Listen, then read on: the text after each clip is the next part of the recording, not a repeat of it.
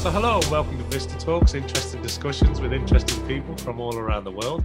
I'm your host for today, Simon Hodgkins, and I'm delighted to be joined by Valerie Brown. Val is global business, brand and partnership strategist in entertainment, hospitality, lifestyle and non-profit. She's the CEO of the Val Brown Group, and where they work with many leading CEOs and CMOs, entrepreneurs, business owners, to drive company growth through ultimately their brand strategy. Val has helped many brands, and you'll probably know some of these brands: the Hard Rock Cafe, City Winery, Nashville Country Music Hall of Fame, MTV, and many others I'm sure we could mention. Val's creative vision and strategic acumen are highly appreciated, not only by the startup community, but also by very established companies and legacy brands. So Val, you're very welcome to the show. It's great to have you here. Thanks very much, Val. It's great to see you. Let's move on. There's a lot of areas I'd like to discuss today, okay? So let's start. I'll give you a little bit of an introduction there, but could you, for our audience, could you tell us a little bit about yourself, how you got into working in this global brand strategy area, and how you got into this industry? Maybe that'd be a good place to start. Thank you. Yes, I'd love to. And you made me stop and think with this question. You sent me a little question beforehand, and you know, it's funny. Like I pride myself on being a good strategist for my clients, but I was totally not a strategist in terms of like starting my career. And I had grown up kind of working in the arts quite a bit, or studying, you know, the arts quite a bit, and I majored in French at a university. Which my father was not pleased about. And when I got out, I got a job as the assistant to a marketing and events director at a very shishi nightclub in New York. And the Brazilian owner didn't speak English, so French was the lingua franca. And the general manager there, you know, and I actually had some event experience because I'd been a waitress while I was in uni. And that general manager left, and I happened to walk into the Hard Rock very late one night because it was still open with my boyfriend, and that general manager had moved there. And he said, Isaac Tigrett, the founder of the Hard Rock, is looking for a new marketing manager. I think they called it PR manager then, and because it was a very publicity-driven brand. And he wanted to open in Paris next. And so again, my French got me my job. So Dad, it all worked out. And the Hard Rock just had two locations when I started, London and New York, and actually LA as well. The two founders had split territory. And I had worked for a record label while I was in college, or in between. I took a little time off. And so I had a lot of the pieces, but that job kind of put them all together, and, you know, underpinned by a great love of rock and roll. And I think also I've been always kind of outward looking, you know, in terms of internationalism. And you know, I love to travel, and I took a school trip to France when I was in high school, and, you know, loved the language. And so I think that was what made me, you know, interested in the development, the growth part of the business. Well, that's lovely. And it's so often that we hear how that language education led into something, right? And it gave you that opportunity that without the language learning, it wouldn't have been afforded to you. And it's a bit of fate. It's a bit of, you know, it just comes together, doesn't it? But it's amazing how often people do share with us how it kind of helped them find their first start or their path. So thanks for sharing that background. And I'd like to maybe tease out a little bit then, because you've mentioned the Hard Rock Cafe, and that's a globally recognized name. And I also read out when I was introducing you at the top, just MTV, which, you know, was a huge juggernaut of a global success. Could you maybe give us a little bit of understanding when it says, when you work with those organizations, what's the kind of work? What exactly are you working on with brands like the Hard Rock Cafe or MTV or any others that you care to share with us? Well, I think, with Hard Rock, when I started, it wasn't a global brand. It was certainly had a reputation in the UK, and I don't know how. I mean, I think we knew about it already in New York, at least when the Hard Rock opened in New York. I came in 2 years after, but it didn't have a global reputation. And I think I went in and the brand had grown very organically. Isaac was a kind of hippie rocker, and with Eastern religion leanings, and it had grown organically through his vision. But I think when I went on, I tried to kind of analyze and codify like what it is that had been happening, and looking at the brand more and what that represented. And, then everybody, I mean, people didn't say the word brand that often. It was logo. And of course, the Hard Rock was famous for the ubiquity of his logo, which we actively, pursued.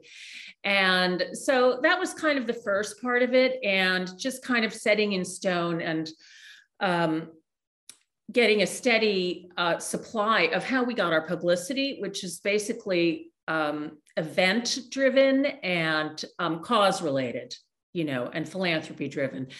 And MTV was a good partner for us in all of that. I later did another project with them, but MTV had only been around for a couple of years as well, at all.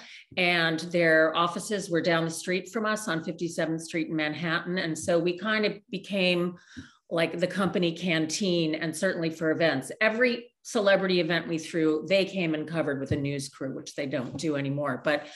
And so it was really helpful for us. And we had, big post-show, post-concert parties, and really, I mean, an absolute who's who of like current for the time. And, they weren't legacy yet, but rock and roll acts from the 60s. And that's kind of how we made our bread and butter. But we really did have a purpose-driven mission, even that early on. And that was sometimes how we got celebrities to work with us, because they often had it as well, and they wanted to burnish their images.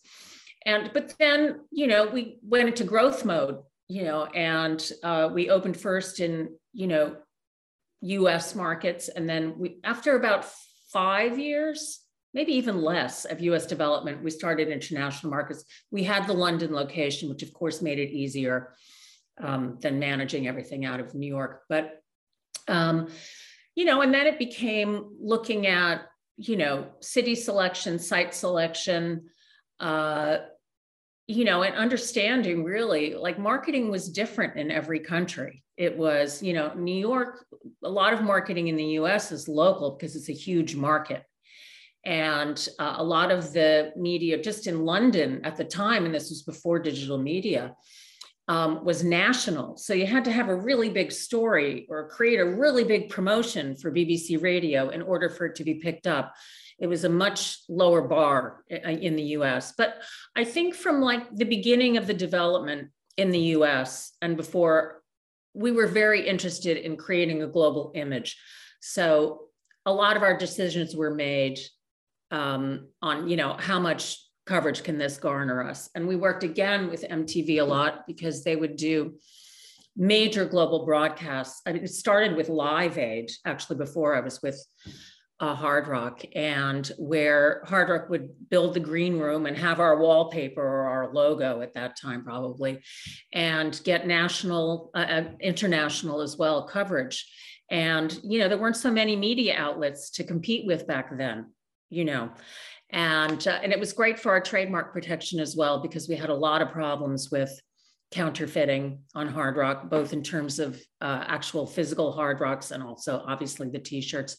And then later, actually, after I had left the Hard Rock, I was working with Robert Earl from Planet Hollywood, who wanted to develop a music concept. And he brought me in to work with MTV on developing that concept. And it was originally slated to be in the building that MTV is now in the old Paramount Theater, where Frank Sinatra had queues of screaming girls down the street, and a venue. We ended up opening up in London. So I've worked with MTV on and off, for many years. They've been an important partner in a lot of the businesses.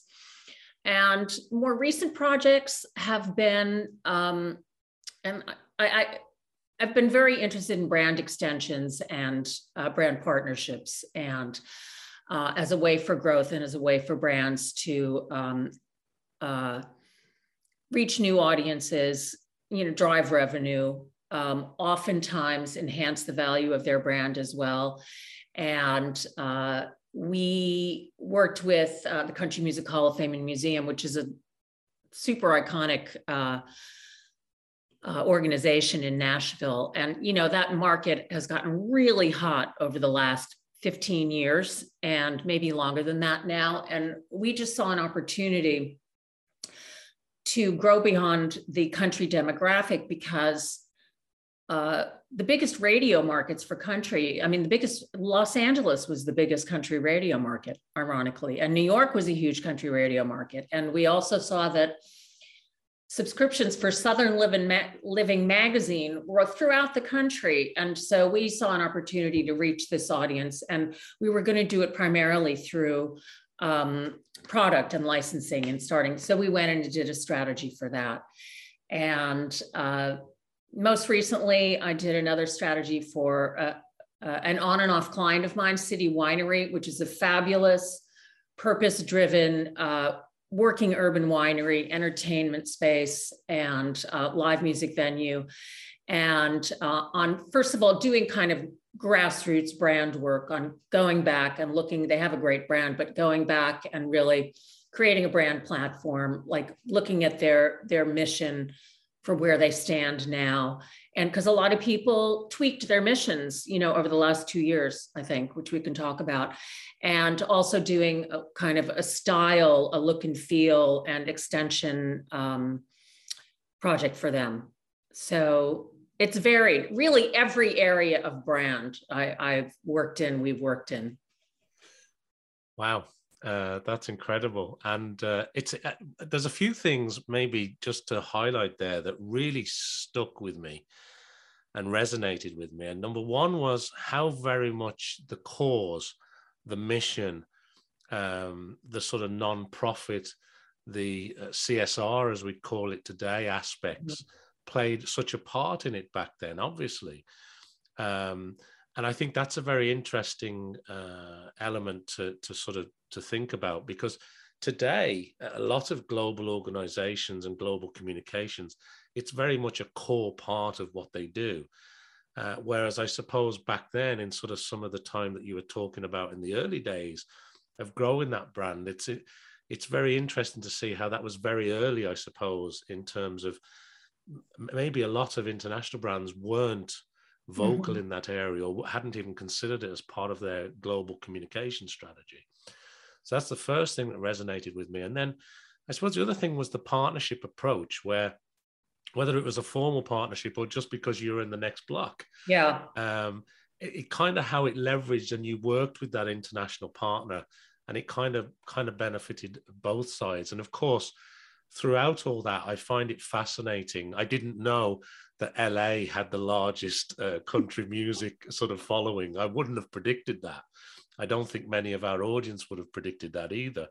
But it just goes to show that when you're communicating, it's about knowing your audience, isn't it? And making sure that you're communicating the right messages to the right people and that it's understood. And you've mentioned that a few times in terms of language, whether you're opening in New York or whether you're in London or whether you're in Paris, getting that language and that communication right to that target audience and understanding where your target audience is and how you're going to reach them through that brand activation or that corporate communication. So thanks so much for sharing that, Val. There's some great insight into that. And I know many people will know a lot of those brands, and it's incredible to see how that sort of journey begun. So as a brand expert, the next thing I'd like to maybe touch on is, are there any brands, even outside of the sphere that you're working in, where you would sort of highlight and say, look, I think these brands are really getting it right at the moment? And if there are, what are the strategic approaches that you see global brands maybe deploying at the moment? Like, what's really working when you look out as a corporate citizen or a global citizen of the world? What do you look at? What sort of influences you? Well, I think I always have on both my corporate and my consumer hats. I can step in and out of one, but I like to consider them both. Because the more I put on my consumer hat, the more I understand the needs of the consumer, for the brand that I may be, advocating for. And first of all, I just wanted to say, I'm really lucky that I could, bring to or enhance some of the purpose and actually sustainable actions, even in the 1980s, for those brands.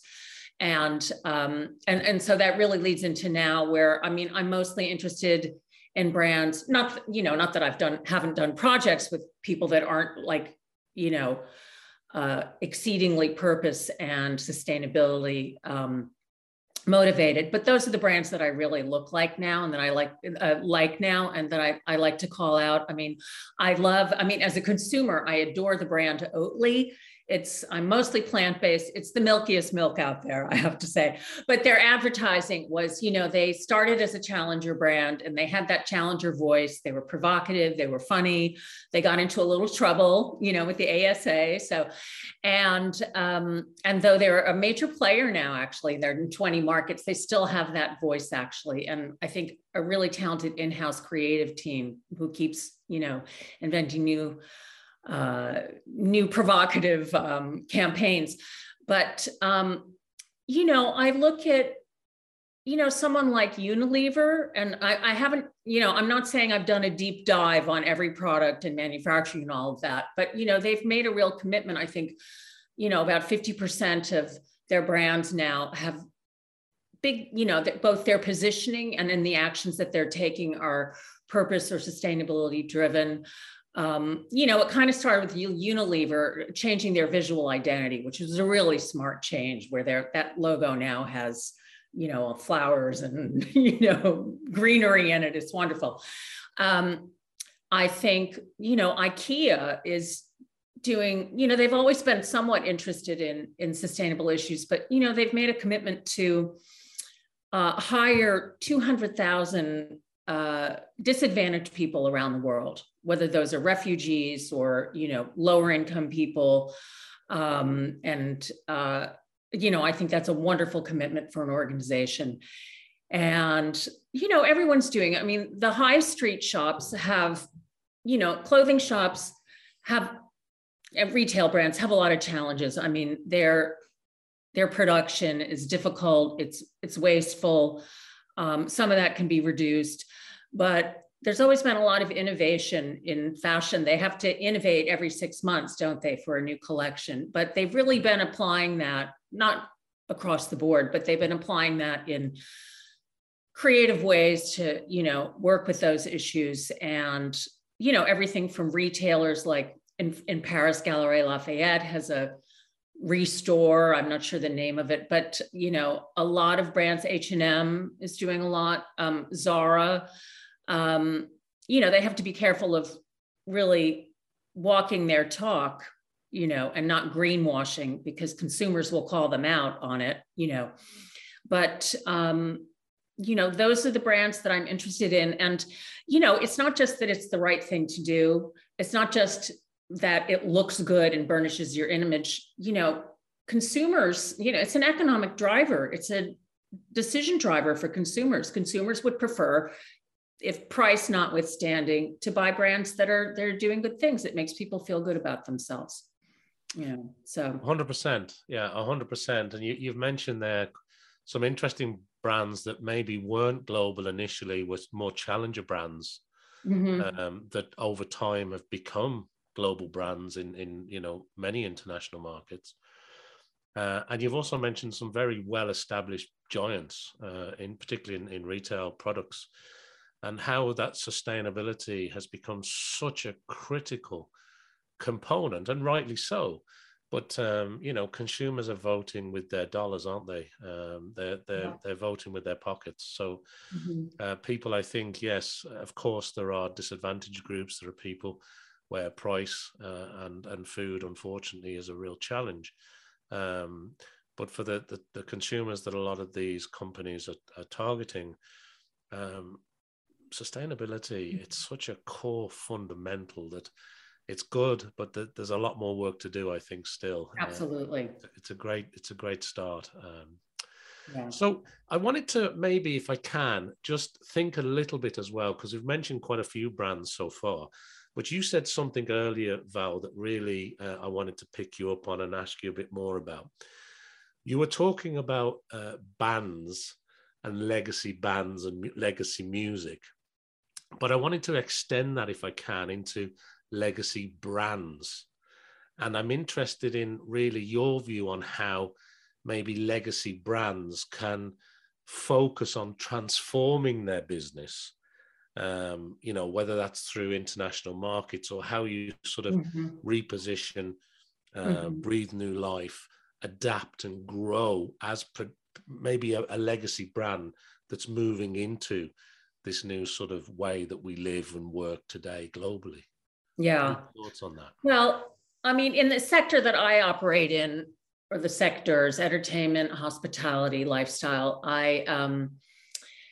one project that was, I mean, I've been very lucky. I love music and I've worked around music most of my career. So a lot of my work has been fun, but I'm a huge Beatles fan, and I approached the Cavern Club in Liverpool some years ago now, and which, if you don't know, was famous for the Beatles having played over 200 shows there at the beginning of their career.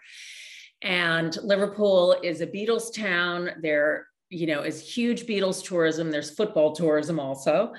But I approached them and I said, you have an amazing brand, can I help you develop it, internationally? And actually I had seen a little note in The Guardian 2 years before that, and sent a note to the Cavern where he said, oh yeah, we think about growing sometimes. And I sent a note, and 2 years later it came back.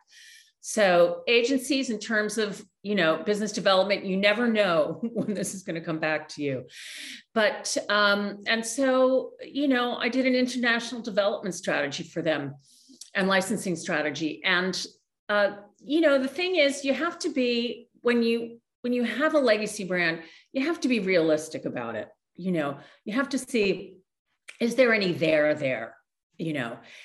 Is there brand loyalty? Is there brand equity? How many people still know about this brand? And so how beloved is it?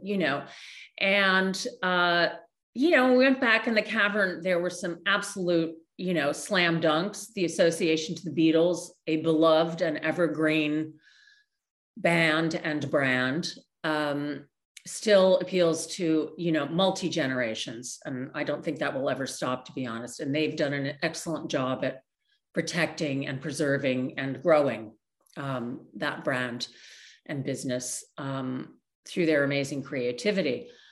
But so we looked at that, and the challenge that we saw was that the Beatles are happy for people to use their name in Liverpool quite kindly, without the rights to do so. But you can't, and rightly so, do that outside of that market. So we had to expand the narrative of that brand. First of all, beyond the Beatles, and also because, it hosted many of the greats of the 60s bands, from the Stones and the Kinks and, Elton and Queen and Oasis and Arctic Monkeys, and they had been using a kind of little tagline, a foot in the past, a hand in the future. And so I really lit upon that needed to be part of our positioning now, because we had to make the brand relevant to today's audience. And they did have a commitment to launching new talent. So, that was the direction I saw that was right for that brand. And I think, it's also important, depending on what size business you're working at. I work a lot in the medium-sized enterprise area, and you have to be willing to make some investment, to relaunch it. Your marketing costs are going to be way above what you would, normally have to. And I think, we get into it maybe in a later question, but I think partnerships are a great way as well to kind of launch quickly and piggyback, in effect, sometimes on other brands. But well, let's talk about that then, yeah, Val, if we can, because I mean, it's very interesting. Like the Cavern Club, to me, I would resonate with the Beatles. But then as you start to talk about all the other people that have played there, launched their careers there, and that sort of hand in the future approach to it, it does Mhm. reposition it automatically, doesn't it, in Yeah. people's minds that says, well, actually, we're very much part of this machine that Mhm. uncovers talent and shares new talent with the world. So let's get into that a little bit. So in terms of the insights then that you could potentially share with us today about increasing that brand value, increasing that brand reach, either for legacy or for new brands, Mhm. is it that partnership that you just referenced, or are Well, there lots of different insights that you need to play into here? yeah. Um, I think a lot of the insights come in the planning stages, in the research stages. You have to see, do you need investment? Do you have what it takes to take this bigger? And then also you have to do, you have to launch your marketing a little bit, before you start reaching out for partners. But I would say that a brand that maybe is not legacy, but is a bit moribund, uh, can look to partnerships as well. And if you look at certain brands like Crocs, now that may be better known in America, but it was a very big brand. I don't know if it was 20 years ago or 25 years ago. They're amazingly comfortable. I wear them at home, and they were a red hot thing. They had retail shops, in throughout New York, and eventually those shops closed, like the fad passed, as it were. And after a while they had a core audience, and they had a medical audience as well. Same thing with Birkenstocks, actually, right? They have people who work in hospitals, healthcare workers. They started partnering with people, and they have totally rejuvenated their brand, and they've made it cool again. It had dropped out of the cool category. And actually, Birkenstock has done that as well, not to as big an extent, but and that's just been very clever. It's not unlike how Hard Rock kind of piggybacked on celebrities. This is you're getting brand equity, is rubbing off on you. Brand reputation is rubbing off on you by association with these brands. And so, I've been really hot on that lately. It's just interesting too. It's fun. A lot of the associations are totally unexpected, and they're funny, and it's also opened them up to new demographics. If Crocs was a little bit with an older demographic, it's been made younger by some of the partnerships that they've done, with DJs and artists and talent and other brands. And Lego has done great things with partnerships. I think they just did something with Adidas. And it's funny, speaking the Beatles earlier, the Yellow Submarine brand, which has a little bit more malleability than working with the Beatles brand, has done a lot of great partnerships as well. And so, it's a highly creative side of the business. It's fun. It can revive your brand. It can grow even into licensing at some point. I mean, it is a licensing deal per se, but once you've strengthened your brand, and depending on your strategy, you can become, a huge player at mass market in licensing potentially. So, yeah, and I think you mentioned Adidas or Adidas, the brand. They're very involved in high-end fashion now. I saw some very interesting collaborations only in the last week at the time of recording this, which was a very unusual partnership for me to see. Fashion and I went, is wow, best at this. Yeah, it really works. And you're right, because it sort of brings in a new audience, doesn't it? It breathes new life into it. And that partnership approach certainly does increase the brand reach. And both parties typically benefit from it. And you mentioned as well celebrity, and of course the right celebrity, assuming they haven't done anything wrong in the public eye, or they don't take a misstep, which happens from time to time. But celebrity plays a big part in that, doesn't it? And you see more and more celebrities taking a part in design and creative endeavors because of their musical background. Maybe if they're a musical celebrity, it's a very creative endeavor anyway. So yeah. I think also I think that industry had to pivot because with the advent of digital music and the Spotifys of this world, artists were making a lot less money, and they were making more, most of their money was coming from touring, which is a tough business to do all the time. And so their managers, or the artists themselves, I guess, wanted to find new ways to drive revenue. And this made perfect sense. And absolutely, yes, they're creative souls. So absolutely. So look, as we're coming towards the end of our discussion here, but I do want to squeeze a couple of extra points in if I can, Val, and just ask you a couple of other things. So we're obviously, hopefully, coming through the tail end of a global pandemic as well. And I just want to ask you about the importance of branding during the last, say, 2 years. And have you seen big changes in strategy in the sort of clientele that you work with? Has there been any good examples of really good brand execution during a very challenging time? Like tours and international music venues pretty much shut in lots of locations. So it was, I imagine, quite a huge challenge to reposition, refigure out where do you go from here. But just, in general, over the last couple of years, have you seen any major shifts or anything that you think has been a particularly good brand execution? I don't know if I have specific brands in mind for that. It was just an industry observation in general that, it's not that sustainability was not an issue before the pandemic, but I think, first of all, brands, in terms of repositioning, brands became more human, right? They were hurting too. They were talking to their customers who were hurting also. So it was a much more compassionate voice. And I think that was helpful to a lot of brands, especially brands that maybe don't have a human voice most of the time, whether that's banking or, kind of the very serious industries. And I think it humanized everyone. I think as well, consumers, were adjusting how they feel about life, really, and consumption and how they worked and going to the office every day. And,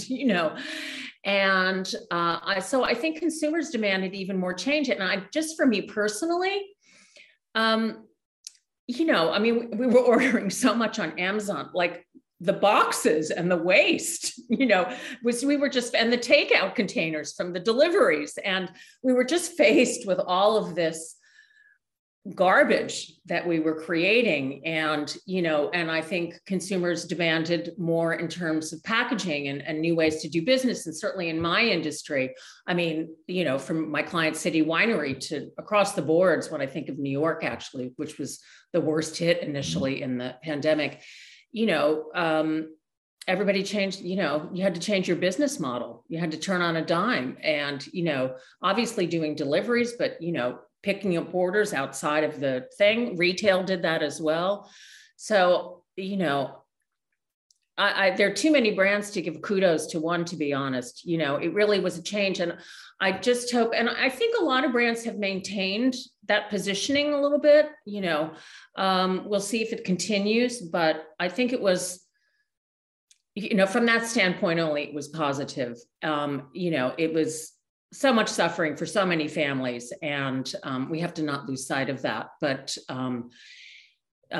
like many difficult things in life and in the world, we learned from it. Absolutely. Yeah, I appreciate that. And New York, I think everybody knows how serious New York took a hit. Mm-hmm. And it was a very challenging time for lots of places around the world. And New York, certainly, I think, was definitely one of those unfortunate hotspots. And you're right. I mean, some businesses didn't survive. Some businesses had to completely reorchestrate how they positioned themselves, how they actually made money. It was a complete change in business approach. So thank you very much indeed for sharing that. And it's been a fascinating discussion to talk about everything from legacy brands to, the sustainability that we've touched on today. And also some insight into the music background of some of your large clients and that their sort of creative visions and partnership approaches and how it works. But I don't want to wrap up without giving you an opportunity maybe to share with us anything that we haven't mentioned today, Val, or is there any other topic that you'd like to maybe share with us that you think may be of value to our audience? I mean, global peace. I suppose at the time of recording this, I know, exactly. Yeah. Global backdrop is one of conflict in Europe again, which is very sad. But global peace, I think, is great. Yeah.